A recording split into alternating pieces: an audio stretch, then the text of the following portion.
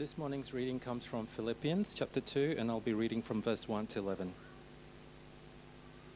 Therefore, if you have any encouragement from being united with Christ, if any comfort from his love, if any common sharing in the Spirit, if any tenderness and compassion, then make my joy complete by being like-minded, having the same love, being one in spirit and one mind.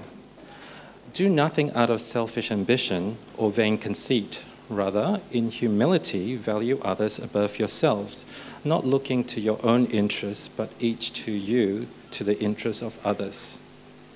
In your relationship with one another, have the same mindset as Christ Jesus, who being in very nature God, did not consider equality with God something to be used to his own advantage. Rather, he made himself nothing by taking the very nature of a servant, being made in human likeness, and being found in appearance as a man, he humbled himself by becoming obedient to death, even death on a cross. Therefore, God exalted him to the highest place and gave him the name that is above every name, that at the name of Jesus every knee should bow in heaven and on earth and under the earth, and every tongue acknowledge that Jesus Christ is Lord, to the glory of God the Father. May God bless this word of. Thanks, Kev. Morning, everyone.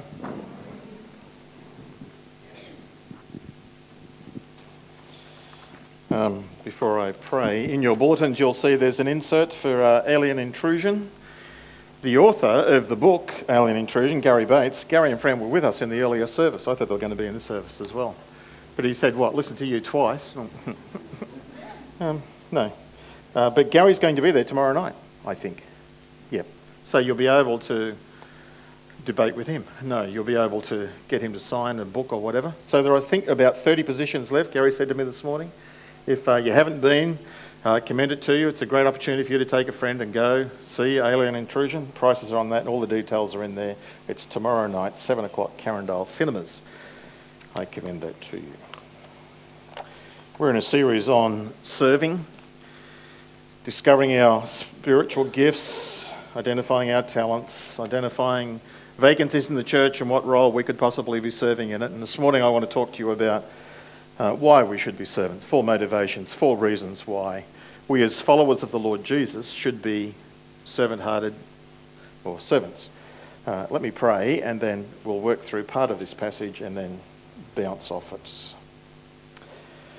Heavenly Father, thank you again for your word, for your spirit, and thank you for Jesus, who by his death and resurrection has made it's possible for us to be made right with you. And we pray now that you would be pleased to open our minds, enlighten us, help us to understand these truths, and to understand, Lord, what your will, what you want us to be doing. Help us to do that sensibly, help us to do that in a balanced way, and help us to do that for your pleasure, for your honour, for your glory. We pray and ask because Jesus is our Lord. Amen. In this Philippians 2 passage, so Derek, if you want to throw that back up just for the first part of this, I guess, Paul opens on the assumption that he's writing to people who are connected with and who follow Jesus. He talks about if you've been united with Christ. So you are connected with him, you've responded to him, you're the recipient of his love, and you share in his spirit. That's verse 1. And then flowing out of this new relationship with Jesus and his spirit indwelling, flow certain attitudes, certain values, certain responses. Encouragement by being united with Jesus, comfort from his love, common sharing or fellowship with the Spirit, and also tenderness and compassion. And then Paul goes on to talk about of joy being made complete if we as followers of Jesus act in a way which is like-minded, sharing and having one love with one another and being one in spirit and mind. In the negative side, we are to do nothing out of selfish ambition, of promoting ourselves, but rather to, in humility, be considering other people, those around us, particularly in the church, our brothers and sisters, but not just that, but primarily that. We are to value others above ourselves. That's not a false humility that goes around and says, oh, you're better than me, and You're not really, but that's what I have to say and think, and it doesn't mean that at all. What Paul is saying is, instead of thinking about yourself and valuing yourself all the time, which is what we do naturally, we love ourselves, don't we? Don't we?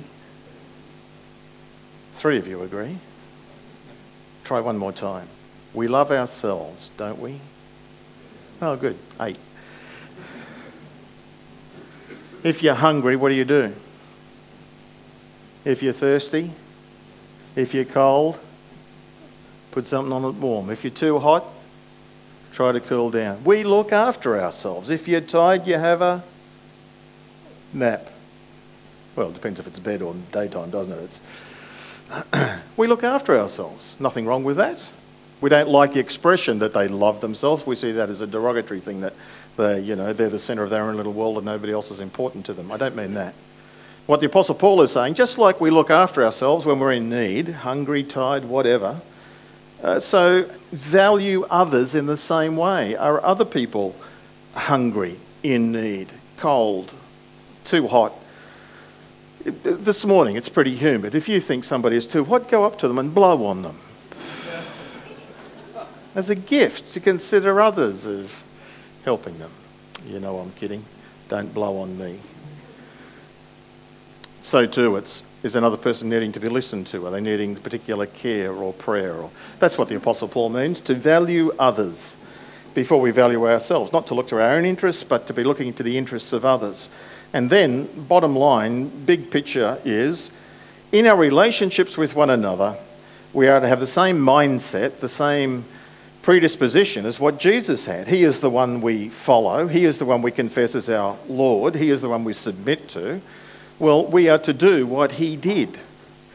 We are to have the same mindset as Christ Jesus, who, though he was in very nature God, laid aside all of that privilege and glory and whatever else. It's mysterious to talk about, isn't it? He laid that aside and he became human. Not just human, he became a servant. So too for us, regardless of your status or prestige in life, you are to be prepared to lay that aside, to humble yourself and to become servant-hearted, focusing on serving others, to be outward focused. That's the point of the passage. And then just as God acted in Jesus and has now exalted him, so the Bible teaches us that God will also act in our lives and he will eventually commend us and reward us, depending on our success and faithfulness in being a loyal servant. Back in the 1930s and then into the 1940s, late 1930s, war broke out, World War II. And the United States was on the outside of getting involved in that. They were leading it between the European nations, and then Japan entered the war and through Pearl Harbor attacked the United States. And this nation, the United States, which was on the edge and not involved, was suddenly stung into action. And as a direct result of the Japanese invasion of Pearl Harbor, the bombing of Pearl Harbor, it led to an immediate outcry amongst the people of the United States, and there were queues lined up around corners for hundreds of meters, whatever, around the corner of a block, people wanting to enlist. Let me in, I want to go, I want to serve, I want to defend the cause of right, or whatever was motivating them. Teenagers lied about their age, said they were older so they could get a uniform and enlist. Middle-aged people lied about their age and said they were younger so that they could get enlisted. And people who got medically excluded took themselves either to another city or to a place where they could actually be involved in the war effort, making steel or propellers or ammunition or something. They wanted to contribute. They wanted to be a part of their nation rising up in response to this terrible thing that had happened to them. 25 years after that war, there was another war, America and Vietnam. We were involved in that war with them. The response in the United States was very different.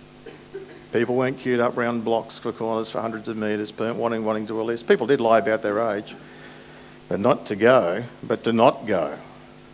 People had to be compelled, they had to be drafted to go. People were not volunteering because they didn't believe in the cause. And people who were drafted, who were conscripted, they served reluctantly, they served under a sense of just pure obligation. They didn't want to be there. And they couldn't wait till their time of tour of duty was up. Two different attitudes, two different responses to a similar situation in terms of war. So too, the church is involved in a war. We're involved in a spiritual war. But those same two attitudes are evident in the life of the church. There are followers of the Lord Jesus, people in church who have a World War II mentality. They volunteer, they're eager to serve, they feel compelled in their hearts that I want to serve, I want to do what I can to glorify God and serve Him and achieve His purposes. There are other people, like the Vietnam model, if you like. You've got to be conscripted. You've got to be made to serve. Pastors have to preach sermons and make you feel guilty and terrible, and you think, oh, right, I'll sign up. And you do, and then you can't wait till the term finishes and don't have to do that anymore. I'm obviously painting an extreme. Which one are you in? You in the first one, the World War II model, if we call it that? Eager to serve, wanting to serve where I can, wanting to do more than what I'm able to do at this time? Or you in the Vietnam one of not doing anything, I want to avoid it. I just want to sit and soak until the king comes back. I'm here to be served, not to serve. Which one are you? Which one do you think is more like the Lord Jesus? Well, it's easy, isn't it? The World War II model is more like the Lord Jesus. So what are the reasons that we should have this mindset like the Lord Jesus? Have this mindset in you which was in Christ Jesus. Put aside his own interest, desires, in order to achieve God's purposes. Came into our world. God who became fully human. Incredible. We remember that at Christmas. Who lived his life to die and rise again. We remember that at Easter. We will in a few weeks. But who also lived his life as a model and as an example. In Mark chapter 10, verse 45, serving makes us, if we follow Jesus, if we name the name of Jesus, if we say he is our Lord, that he has saved us from the consequences of our sin, serving makes us like Jesus. That's point one. In Mark 10:45 it says, for even the Son of Man did not come to be served, but to serve, and to give his life as a ransom for many. Luke 22 verse 27, the Lord Jesus also says, I am among you as one who serves. Servant-hearted towards God's people, towards others. Because he was obeying and pleasing his Heavenly Father, obeying and pleasing God, doing what God wanted him to do. On each and every occasion, as remarkable as that is, but that's what he did. There's this wonderful statement in the baptism of the Lord Jesus in Matthew chapter 3, verse 17, end of the chapter. Jesus has been baptized by John the Baptist. He's come out of the water. The dove has come upon him in the person of the Holy Spirit. Jesus kneels down and he's praying, and the clouds or the heavens part, and there is a voice from heaven. It's the voice of the Father. And the Father says, this is my Son, whom I love. With him I am well pleased. What had Jesus done up to that point? He's 30, 35 years of age. What has he done for 30 years? Well, he's lived in Nazareth. He's been a tradie, a carpenter, a builder. God's evaluation of the life of Jesus Christ at his baptism. This is my Son whom I love. With him I am well pleased. We can please God by living a life of obedience and serving others, which Jesus had been demonstrating. It's an incredible insight into the person of who Jesus is. Jesus came certainly to forgive us for our sins, to pay the penalty, to pay for our sins and to restore us to God. Yep, we believe that, teach that. But he also came to make us different. He came to make us holy. He came to change us. He didn't die for us so that we can remain unchanged. He died for us so that we could be changed from being self or sin-focused, self-focused, into being others-focused. It's a transition. It's a transformation. And it's something we are to cooperate with him in. Romans chapter 8, verse 29 says, Therefore, those whom God foreknew, he has also predestined what? He has predestined that we become conformed to the image of his Son. God will continue to work in our life until we become like Jesus. Serving makes us more like Jesus. Does it matter to you how much you're like Jesus? None of us are there all the way yet. We've all got weaknesses. We've all got faults. We all make mistakes. We all stumble. It's a given. The question is not, do you make mistakes? The question is, what do you do with them? Confess them. Repent of them. Make a commitment. I'm going to try and do it better. And you do. Terrific. That's what we're supposed to do. The issue is not, will you fall? The issue is, will you get up? Serving makes us more like Jesus. What God did with Adam and Eve in the Garden of Eden, how he made them in his likeness, how he made them his image bearers, God's doing the same thing now in the church. He's making us to be the image bearers of Jesus Christ. He's making us in Jesus' image. And people look at us, they see him. That's the plan. That's the idea. That's what we're cooperating with. That's point one. Serving makes us like Jesus. Point two. Why should we be servant-hearted? Why should we have this mindset of Christ? Because service brings glory to God. Service honours him. God has given each of us a spiritual gift. He's given us talents. He's given us abilities. He's given us a mind. We're to use all of these things. God's given us hands, most of us. God's given us hands and a mouth. I'll get his name, I'll say it wrong, but do you know that guy or heard of that guy, Nick Vujicic? Is that his name? Wojciech. He came to Sunnybank 12 something years ago, maybe something way back then. Shh. You mean he went to high school at Runcorn? That's where he attended school. Who knew that? 4 of you. I didn't know that. Thanks. He was captain. Any other stories we want to talk about, Nick? He's a remarkable communicator. He's married, has 2 kids, I think. 3 children. Stop interrupting. Doesn't have arms. Doesn't have legs. But he's got a mouth, and man, does he use that mouth for Jesus. He is a dynamic communicator and evangelist. He is funny, and being funny, he just gets straight in with the punchline. Been all around the world, spoken on TV and all sorts of things. He's got a couple of books out, I commend that to you. My point is this, God has given us 2 hands and a mouth to use for him. And even in Nick's life, doesn't have arms or legs, but he's got a mouth and he's doing that. And the chances are very high that God has given you a spiritual gift in the area either of your hands, it's an activity, it's a work, it's a deed that you will do, or he's given you a spiritual gift in the area of your mouth, that you'll speak for him, whether it's teaching or evangelism or exhortation or whatever it is, it's using your mouth, or intercession or prayer and so on. It doesn't remove the responsibility for us as followers of Jesus, that all of us are to use both our hands and our mouth for Jesus. But we have a gift in one of these areas, probably. That's exactly what the Apostle Peter says, and you'll find that sort of split, that dual division, categorization of gifts all the way through the New Testament. Peter says in 1 Peter chapter 4, we've read this a couple of times over this series, in verse 10, each of you should use whatever gift you have received to serve one another, to serve others, as faithful stewards of God's grace in its various forms.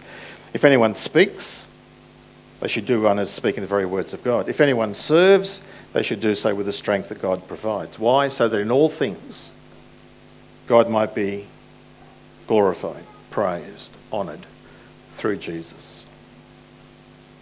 If anyone speaks, if anyone serves, use your mouth, use your hands, whatever it is, in order that God might be glorified. That's why we should serve, because it glorifies him and it pleases him and it honours him. Just like poor service reflects on him. Just as dynamic service reflects on him. And particularly I'm thinking and talking about service within the church. Our service is certainly within the church, but our service is also beyond the walls of the church.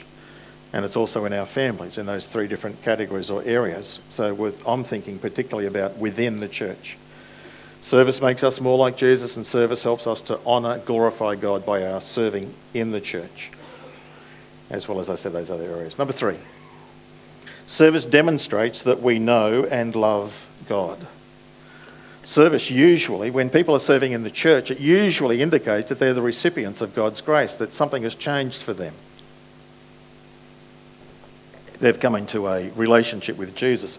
Of course, that's not infallible. That's not always true. There are some people who serve in the church because they think that by serving in the church, they're actually going to be pleasing God, that they'll be made right with God. They'll get saved because of their service. We're not saved by our good works, not even within the church. My mum used to be like that. Before she became a Christian, towards the end of her life, when I became a Christian, Mum started attending the Anglican church. She was Anglican.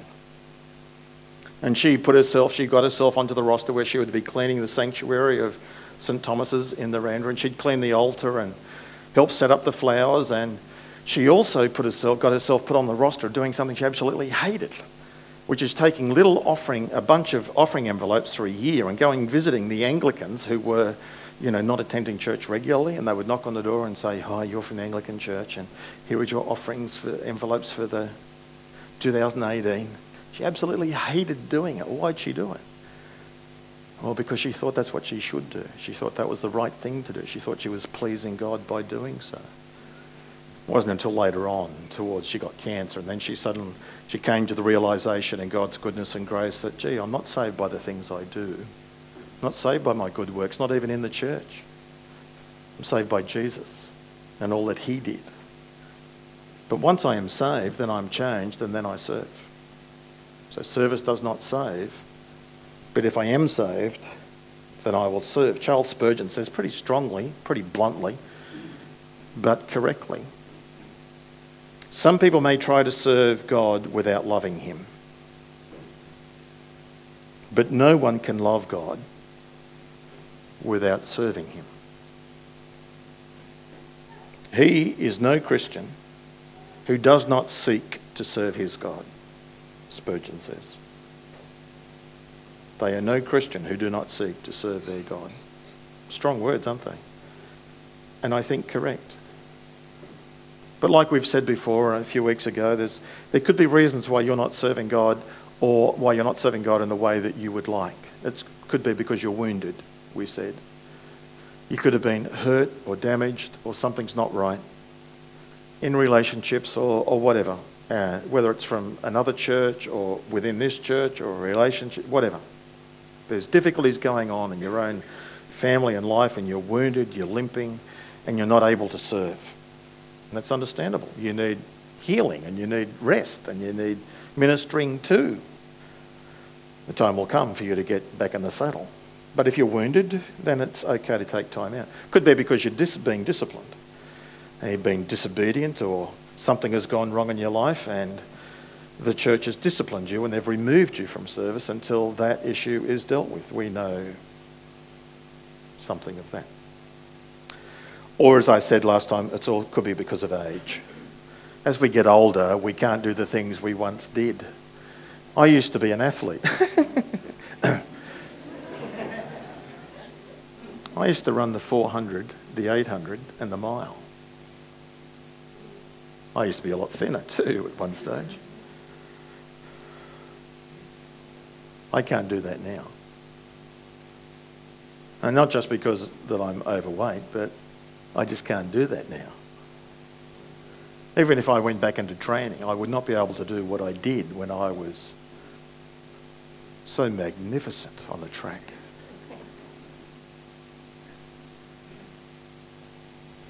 There is a beautiful verse in Luke chapter 2, verse 37, talks about this older lady. She's 84. Name was Anna. Remember her? Says Anna used to serve God day and night in the temple through prayer and fasting. Here is Anna, 84, serving God day and night, doing what she can.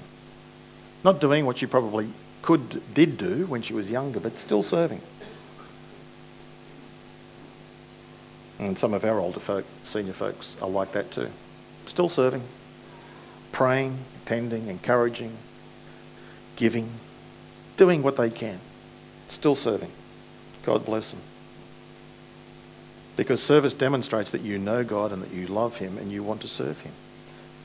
In Ephesians 2:10, it talks about how we have been saved by faith, not by works, through grace, and it's by grace through faith, not of works, so that we can't boast about it. And then it says, and God, we are God's handiwork. We're his masterpiece. We're his craftsman. He's made us. He's shaped us. We are his handiwork, created in Christ Jesus, relationship with Jesus, to do good works, which God has prepared in advance for us to do. God made you, God shaped you, God saved you through the person of Jesus, and God says, here, I've got a job for you to do. Giving you the tools, the gifts, the natural abilities, the talent to do the job that I want you to do. 1 Thessalonians chapter 1 verse 9 says the Thessalonians had turned to God from idols to serve the living and true God. Hebrews 9:14, we have been forgiven, cleansed, in order for us to serve the living God. We have been saved to serve, because serving makes us like Jesus, because serving demonstrates that we know and love him.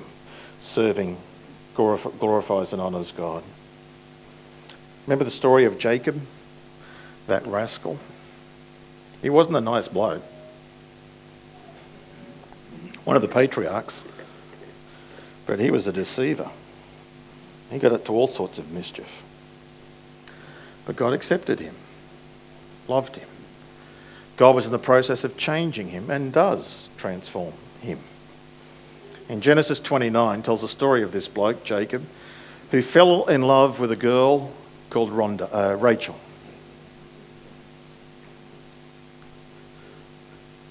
And chapter 29, verse 20 of the book of Genesis says that Jacob served for Rachel to win her hand, to pay off, if you liked, for her father, to pay money to her father so he could marry his daughter. Jacob served for Rachel 7 years, and to him it seemed like a few days because of the love that he had for her. That's what love does. It transforms your attitude and your energy that you put into things. Because you serve God, it indicates that you know and love him. Number 4. Service makes us more like Jesus. Service brings glory and honour to God. Service demonstrates that we know him and love him. And finally, service brings pleasure. If you're not serving, you're missing out on something. Service brings pleasure to us, service brings pleasure to God, and service brings pleasure to other people. Service brings pleasure to us. If we are serving in that sweet spot, if we're serving with right motives, of loving him, obeying him, wanting to be truly helpful to other people, that God gets glorified and so on, then you, in that frame of work, when you serve, you will be experiencing some deep inner delight, a joy, a peace, a satisfaction. I trust that many of you have had that experience. And if you are not serving, you're missing out. Psalm 40 verse 8 says, I delight to do your will, O God. I delight. When we do what God wants us to do, when we're in that sweet spot that we spoke about last week, when you're in the sweet spot, it seems easier sometimes, but it just is delightful. It's a pleasure. And of course, that very famous story that you've heard me tell and you've read and heard others tell, I'm sure, of Eric Liddell. Christian, missionary, Christian martyr. He was a missionary to China, got arrested by the Japanese when they invaded China, and he was in a Japanese prisoner of war camp, and that's where he was executed. He was also an athlete, a great athlete, Olympian, a gold medalist, and probably, in the estimation of some, Scotland's greatest athlete. He had a sister whose name was Jenny, and she was worried about her brother Eric, because she knew that God had called Eric to go to China as a missionary, and he was at university, at college, and he was While he was doing his studies, he was a little bit distracted and also pursuing his athletic career, trying out for the Olympic team.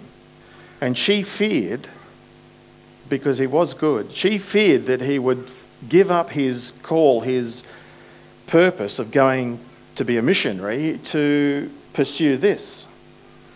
And so she expresses that to him. And there's a movie made about all of this, Chariots of Fire. And in it, you have Eric responding to Jenny's fears. And he says, Jenny, God made me for a purpose. And it's to go to China. I know that. But when he made me, he also made me fast. Listen. And when I run, I feel his pleasure. It's in a sweet spot. When I run, I feel his pleasure. That's how God has made us. Service brings pleasure. We serve the same King. I reckon that when we do something that pleases God, I think he smiles. I think he applauds. I think he shouts, encore, encore, do it again. Do that again.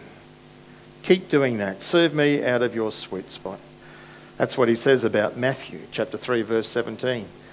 This is my son whom I love. With him I am well pleased. Jesus was living his life in that sweet spot. Here's a question for you, a hypothetical. What if God didn't allow us to serve? What if we were forbidden? What if we weren't allowed to serve?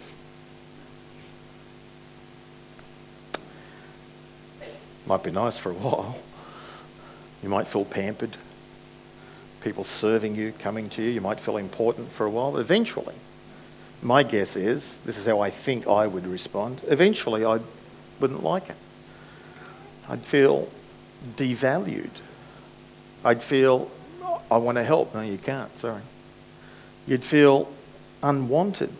Eventually, you could even get to the point of feeling unneeded, unnecessary, feeling useless. You're good for nothing except for other people to wait on. Some of you are saying, yes, please.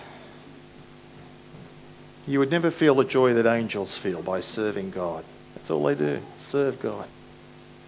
And they have this incredible joy and delight. Service brings pleasure. If you're not serving, you're missing out. Service brings pleasure to God. He's pleased. Hebrews 13:16, one of many verses. Don't forget, the author says, to do good and to share with others, for with such sacrifices God is pleased. Do good, share with others, and with that, God is pleased. Encore. Do it again. Do it again. And it's not just for this life, it's going to happen in the next life. We don't know a lot about the new heavens and new earth. It's going to be different. We know that. But we're given little hints, little glimpses. In Revelation 22 verse 3 it says there'll be no more curse. And there in the city there will be the throne of God and of the Lamb on it. And his servants will serve him. That's us, followers of Jesus. His servants will serve him in eternity, in heaven, in glory, in paradise. On the new earth, in new heavens and a new earth. Doing what? I don't know. The passage in its context talks about that we're going to reign with him. It talks about there are nations. It talks about a city. So I'm not sure what's going to be happening. I'm very hopeful I'm not going to get a harp and a cloud seat. I hope I'm going to be doing something else. Billy Graham thought, who's now gone to be with the Lord, he used to hypothesise that because he's an evangelist, he thought he would be doing that in the new heavens and new earth, that he would be going to other galaxies and other, parts of the universe or something and preaching the gospel. Nah, that's not right. New heavens, new earth, no sin. No preaching the gospel. As far as we know. But service is not just for this life, it's for the next. Why? Well, because it's pleasurable. It's delightful. God made us this way.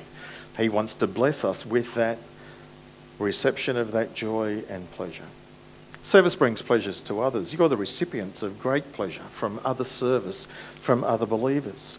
God gives us different Christians gifts at different levels. Some have local level gifts, some have national level gifts, some have international level gifts, and some believers have intergenerational across centuries gifts.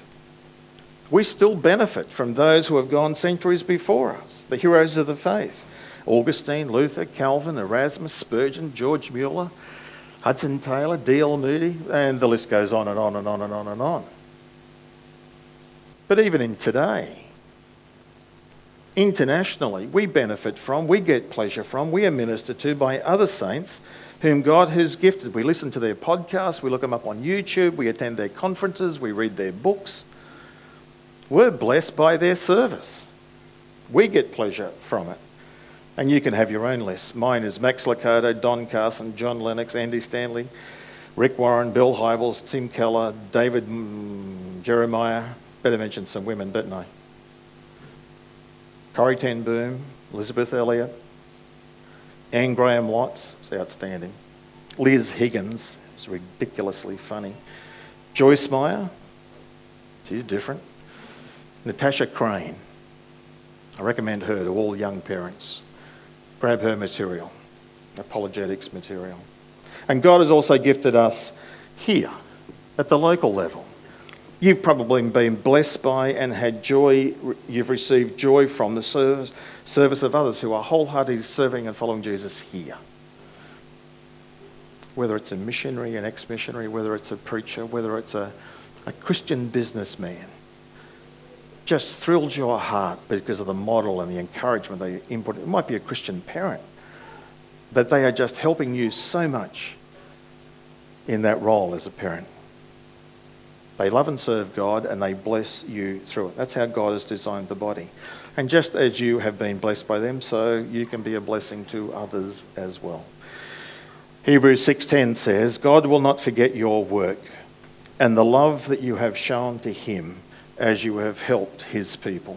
Did you get that?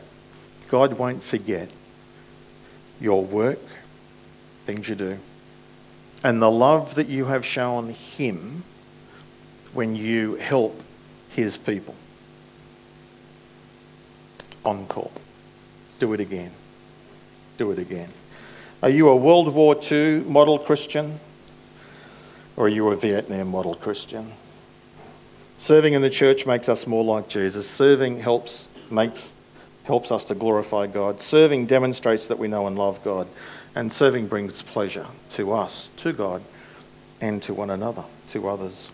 Let me finish with this. In Mark chapter 14, there's a story of a lady. The other Gospels call her Mary. The Lord Jesus is in the upper room and he's about, I think it's on the final night. Anyway, she comes and she anoints Jesus' feet with this very expensive perfume, nard. It's worth a year's wages, and by any culture that's a lot of money. The disciples saw it, smelled it, complain about it, thinks it's a waste of money, shouldn't have been done for that. Jesus corrects them, and in the midst of the things that he says this, she has done what she could. Isn't that a great line? She has done what she could. There were certain limitations, I assume, on her.